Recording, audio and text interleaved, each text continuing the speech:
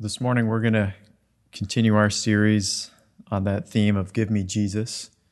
And I wanted to look at that thought of keeping our eyes upon Him and what is most important in life.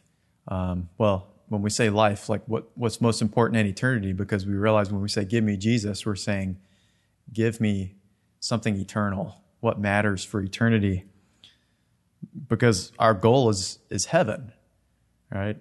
And it's something we have to keep our eyes upon and lay hold of. And there's one specific thing in the scriptures that the scriptures tell us to remember concerning heaven, to keep our mind upon, and it's that God rewards those who faithfully follow Him. God is a rewarder of those who follow Him and endure to the end. And, when we consider the great men and women of Scripture, they had a motivation in their heart.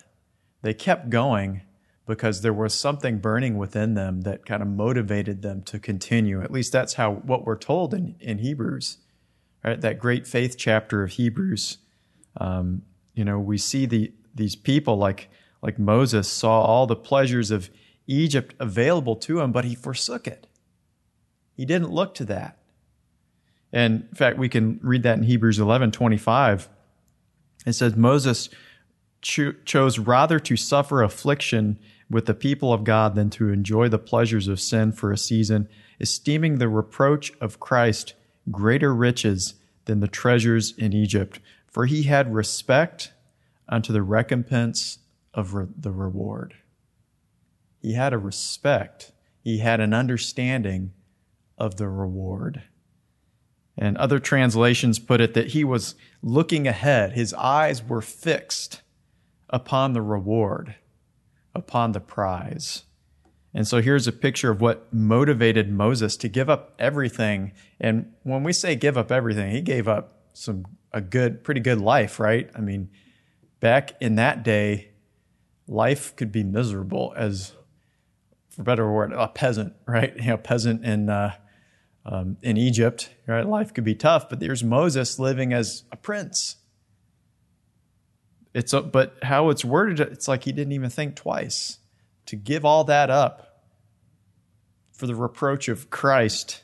From a New Testament perspective, he considered the reproach of Christ so much more precious than all the treasures of Egypt, because he had an appreciation of the reward, of the prize. And so he gave it all up by faith. Right? In the Old Testament, it's like he kind of like skedaddled out of there. He fled. But in Hebrews, it says this in verse 27. He says, by faith he forsook Egypt. He fled by faith, not fearing the wrath of the king. For he didn't flee in fear. He didn't fear the king, what the king was going to do. But he fled by faith because he feared God. And so God spoke to Moses to leave, and he did so. It says, seeing him who is invisible, not regarding the treasures of Egypt, because he had laid hold upon a hope and a desire for something eternal, for an eternal reward. You could say an eternal inheritance in God. And that's what his eyes were upon. We see others in this faith chapter. We can think of Abraham, Father Abraham, in Hebrews 11:8. It says, by faith Abraham, when he was called to go out into a place which he should have after received an inheritance, he obeyed. He wasn't going to receive the inheritance right away, but he obeyed. And he went out not knowing where he went, not knowing where God was leading him, into the great unknown, you could say. In verse 10, but here's his motivation. For he looked for a city. He wasn't looking for a city that was there in Canaan at the moment. They were all ungodly. But he was looking for a city which has foundations. I think the connotation is eternal foundations, whose builder and maker is God. And so Abraham had something in his heart as he was going out by faith, leaving his family and everything he knew. He was going out by faith because he had something in his heart that he had apprehended. It was a vision for a heavenly city, for a city of God. So it seems that 4,000 years ago, Abraham probably had a vision of, perhaps the New Jerusalem. And he saw that. And we have yet to see that, right? We're still looking for that, waiting for that. But it's as if he saw this city and he saw that his place in that city. And he saw that that could be his inheritance if he followed God. And so he did it. And he went out, not knowing where he was going to go or the plan and what was going to take place. But he understood that as his reward, his motivation, to continue many years not seeing, not even receiving the promise. He died without receiving the promise.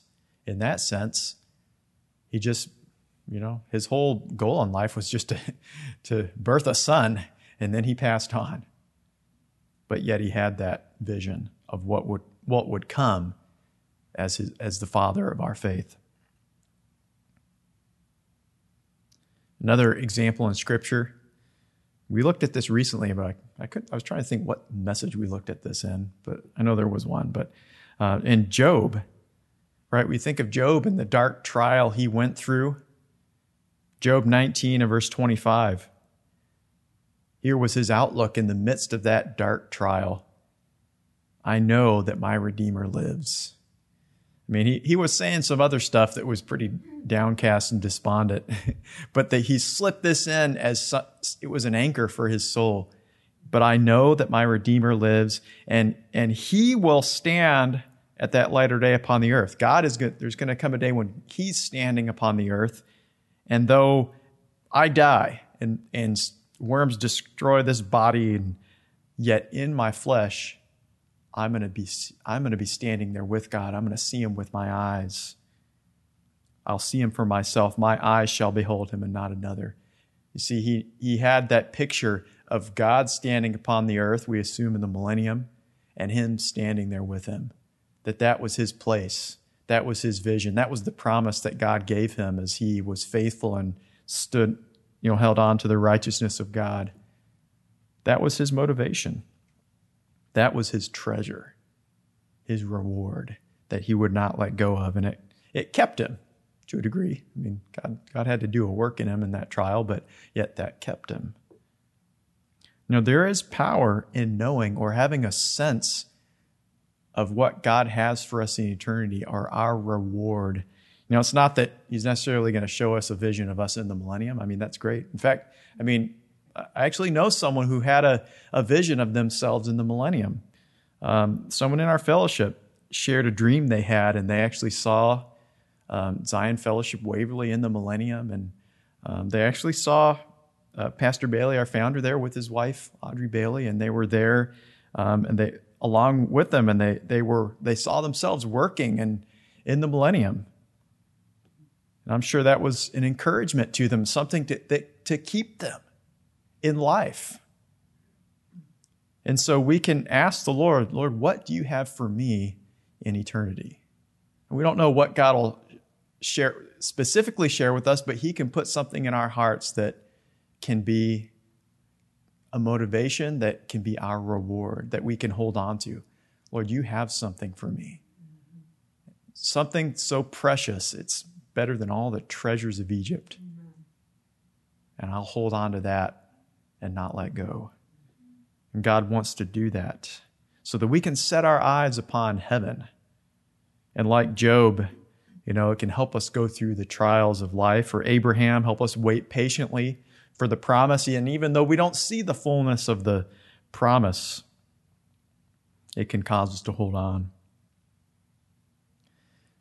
And in reality, the concept of having a realization of our reward is really, it's in coming to know the Lord.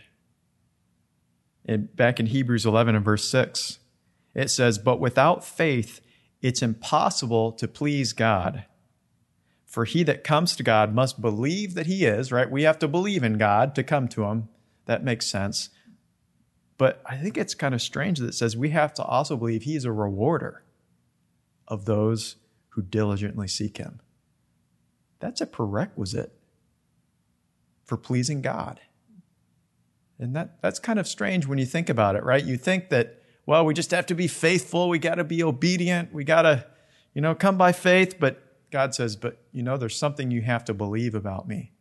You have to believe that I'm a rewarder of those who diligently seek me. That's like a prerequisite for coming unto God, for pleasing him. We can't just believe in him, but we have to believe that he is a rewarder of those who seek him. Because, the Christian life is going to be full of times where we have to diligently seek him, diligently keep asking, keep knocking, so that the door is opened unto us, so to keep enduring in our trial unto the end. And there's one thing that we're going to really need. It's that firm belief in our hearts that God is a rewarder, and that because what it says is it's worth it. It's worth it to follow the Lamb wherever he leads us, because he is a rewarder of those who diligently seek him. Jesus tells us something else in his Sermon on the Mount. In Matthew 6 and verse 19,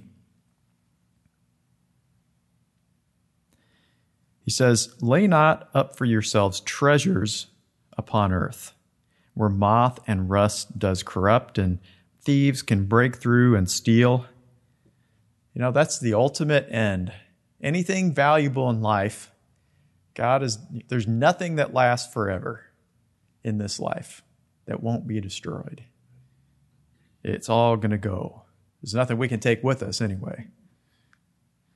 But instead, focus on what we can take with us. But lay up for yourselves treasures in heaven, where neither moth nor rust does corrupt, and thieves do not break through and steal. And here's the key, verse 21. "For where your treasure is, there your heart will be also." And that kind of tells us something even further of why we have to believe that God's a rewarder, because if we set our heart on that reward, or set our, that is our treasure, then our heart will always be after God. He wants us to obtain treasure, a reward that will last for eternity. It's not out of a wrong motive. We don't follow the gospel just so we can have a bigger bank balance in heaven, right? And then have that competition. That's not what it's about. But that we have a longing in our heart to receive what God wants to give to us. Psalm 35, verse 27, the Lord says, he has pleasure in the prosperity of his servant. He has pleasure in the prosperity of his servant. Now, he's happy to give us things we need in life, but his real joy is to give us things for eternity. That we will be prosperous, that we'll be joyful, that we'll be satisfied with what we achieve for eternity as we follow him and diligently seek him. And so he's saying, where your treasure is, there your heart will be also. Our heart is there. And that's really what matters. Where is our treasure? If it's in the things of this life, then that's where our heart's going to be. It'll always just be focused on the downward angle, right, of the things of this life. And there's no eternal life in that from that perspective. Right? We think about the rich man and Lazarus. Remember that story? The rich man had a pretty good life, and Lazarus had a pretty miserable life in that sense. I mean, I don't think the point is that God wants us to have a miserable life like Lazarus. He just had some difficult experiences, and God used his life as a contrast to the rich man. But then when they passed into eternity, what happens? The roles were reversed, and the rich man was in the lake of fire, and Lazarus was being comforted because He had a relationship with God. He followed God.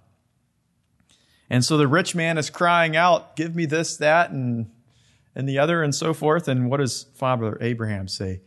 In your lifetime, you received good things. Basically, you received your reward in life. Because where your treasure is, there will your heart be also. And so this rich man received his reward in life. And you know what? We can receive our reward in life because our heart is there. But if our heart is on heaven, then our reward will be in heaven. And so, we have to have our hearts set upon the things of heaven, desiring the things, wisdom that's described as more precious than rubies, and the knowledge of God better than any precious jewel that we can obtain, any treasure. And when that is the case, then our heart will always be on the things of heaven because that's what's valuable to us. And so we can have a reward in heaven. There's literal things that God desires to give to us in heaven. Matthew 19, verse 29, that if we, give up houses and family and lands for God's sake, we will receive abundantly more in this life and in the life to come. There will be things that we have to give up in the sense that because we're no longer looking down, we're looking up. So obviously there's things we have to give up in that. But yet in looking up, we receive so much more from God. Because He is a rewarder. Remember a story a minister shared how God called him and his family into the ministry. And in so doing, they had to leave a church that they loved, and they had very dear friends in that church, but they felt God was calling them on, and it was a sacrifice in that they had to give up those relationships, so to speak. But he recounted as they moved on in God, God rewarded them. And he said that they went into the ministry, and their testimony now is they have more brothers and sisters around the world because they've gone and ministered around the world than they ever could have before. Like they had a new family. They lost a few friends, but they gained a huge family in Christ. And, that's the case in following the Lamb. We lose a few things, but we gain so much more. Jesus also said in Matthew 10 and verse 42, another aspect of our reward, whoever shall give to drink unto one of these little ones a cup of cold water in the name, even just in the name of a disciple, one of my servants, truly I say unto you, he will in no way lose his reward. And it's the idea that God remembers every little act of kindness, every good thing we do in the name of the Lord, right? In the name of His people, that there's an eternal reward. And people have had visions in heaven of just the rewards that are given. And I forget who was saying, I've heard this story recounted in many different ways, but someone had a vision of heaven and they were surprised at how every little good thought or deed or handshake or word of encouragement was remembered in heaven. How many of us remember when we shook someone's hand or just gave them a word of encouragement? It's out of our mind and we've forgotten, but it's not out of the mind of heaven. It's been rewarded, or it's been recorded, and there's a reward waiting as we focus on doing good and blessing others. The Lord wants to remind us that there is a reward, and it's worth pursuing those things to lay up treasure in heaven. In Proverbs 11 and verse 18, it says, to him that sows righteousness shall be a sure reward. Those who do what's right in God's sight, or as Jesus said, those who do right and then teach others to do it, or they teach others to do it and do it themselves, there shall be a reward, a sure reward And so there's the reward based on righteousness, following God's ways and doing what's right. Remember the young lady had a dream, and in this dream she was taken to heaven and she was shown the heavenly houses of her parents who were in the ministry. And I believe at that time her father was, either he had gone on or he was about to go on, and his house was almost fully built in heaven. It was just beautiful. And then she saw her mother's house, and her mother's house was not quite finished, but still mostly built and very beautiful. And then the angel took her to her plot, and it was just a pile of lumber, and it was kind of small. And she's like, "What happened? Where's my house?" And the angel basically said something to the fact that, "Well, you haven't sent up enough material yet. You have to follow me and invest in the kingdom of God and do good." And I'm sure that stayed with her because she shared that story a lot. But there's that concept that when we invest in others and doing good and following God and obeying Him, even though we don't see with our natural eyes, we can know that there's a sure reward in following God and being faithful, not being weary in well-doing. But, we can look at that. We can look at jewels and houses and stuff, but in reality, that's not our ultimate reward, is it? Or even the real motive. I mean, if we only had that, but didn't have Jesus in heaven, it would be empty, wouldn't it? Because in reality, Jesus is the true reward. We can see from the three men we mentioned earlier, the reward that kept them going was not just something they were going to get in heaven. In reality, it was their proximity to Christ. It was that, I see a city where Christ will dwell, and that's where I'm going to dwell too. Or Job, I see the Lord standing, and I'm going to stand with him. That was what really motivated him. I don't know how much motivation to get through a deep, dark trial. Well, I've got a house in heaven is going to be compared to, but Jesus, I want to be with him for eternity. That's my reward for being faithful and unto the end and following the Lamb wherever he led us. In reality, it's our eternal relationship with Christ that is the true reward. There was someone who was sharing that God spoke to them. I thought this was kind of unique. God spoke to them the name of the street they will live on in the New Jerusalem. And, I think that was just the totality of what they understood, but yet that just the name of the street implies a lot. It's like, you mean I'm going to make it there? That, that is before them as a goal, as the reward. That means I'm going to live in the New Jerusalem where Jesus lives, close to him. And I'm sure that's something that is their motivation through the storms and the trials and the difficulties. Put something in their heart to lift their eyes to heaven instead of down to earth. And so in reality, our reward is Christ. As he came in the Old Testament to Abraham and declared in Genesis 15 and verse 1, he said, "Fear not, Abram, for I am your shield, and I am your exceeding great reward." Jesus is the greatest reward we can receive. But, and we're wrapping it up here, but we do have to insert something in this message of our reward because there's warnings in the scripture. 2 John 1 and verse 8. "Look to yourselves that we lose not those things which we have wrought, but that we receive a full reward." You see, we have to look to ourselves that we lose not those things because we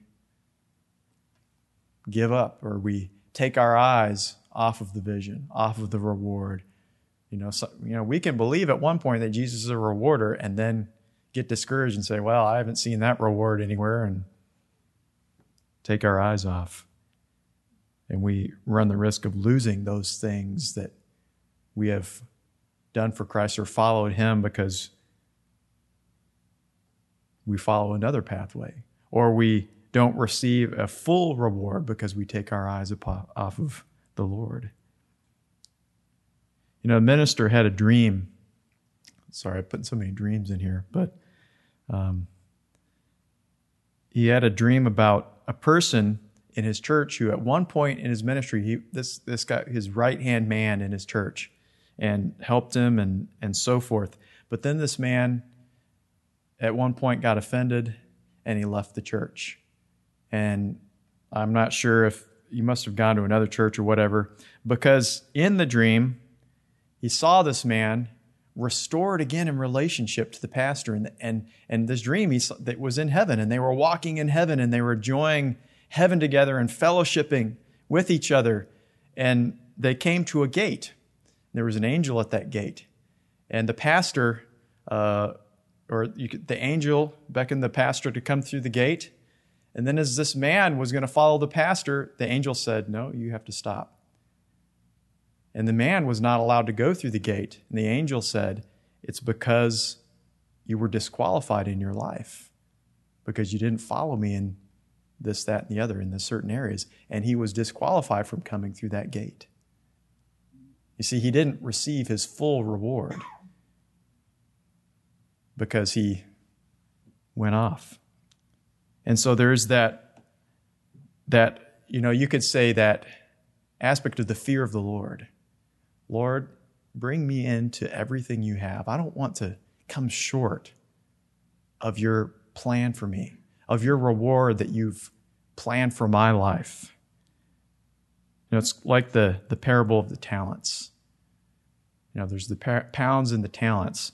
The talents was where everyone's received an equal measure. Speaking of everyone has the same opportunity in life to follow God and obey him. And, it's that thought of faithfulness and obedience. And the servant that took 1 talent produced 10 for his master. And kind of speaking of the full reward. Another produced 5, and another produced 0. Nothing. You see, we want our heart to be, Lord, give me a full reward. Help me to be faithful. Sometimes it's a battle. It is an absolute battle to keep our eyes upon God and continue. I think about Jacob wrestling that angel. That was a battle. I mean, literally, you're wrestling someone.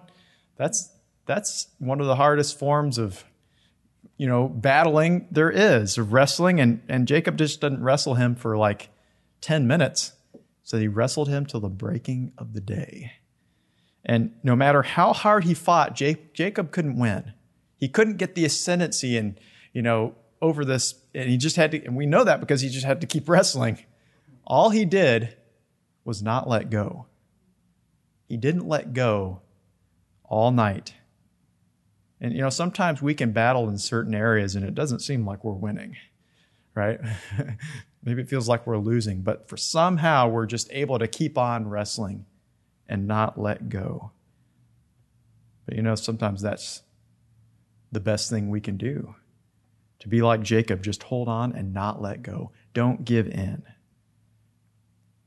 What we're doing is holding on to the mercy of God. Lord, I'm believing in your mercy that you're going to meet with me. You're going to do this thing that I'm asking you. For Jacob's sake, he needed to change.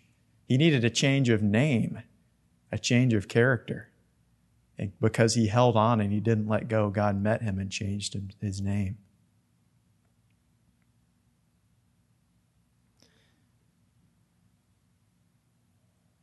We can close with this thought from the Apostle Paul here. One last verse. Philippians 3 and verse 13. He says, "Brethren, I count not myself to have apprehended. I count not myself to have finished and gotten everything. I'm still in this race with you. But this one thing I do, I forget those things which are behind." I forget all the difficulties. He had a lot to forget in his life too, right? I mean, He had a lot of persecutions against God's people, but he said, this is the thing I do. I forget those things which are behind, and I reach forth unto those things that are before me. His mind was upon the reward. I press toward the mark for the prize of the high calling of God in Christ Jesus. That's our model. We forget, we haven't yet apprehended. If we're still breathing in this life, we haven't apprehended yet. So we don't allow our eyes to get fixed on the present, on the things of Egypt, to get distracted. But we also have to forget what is behind.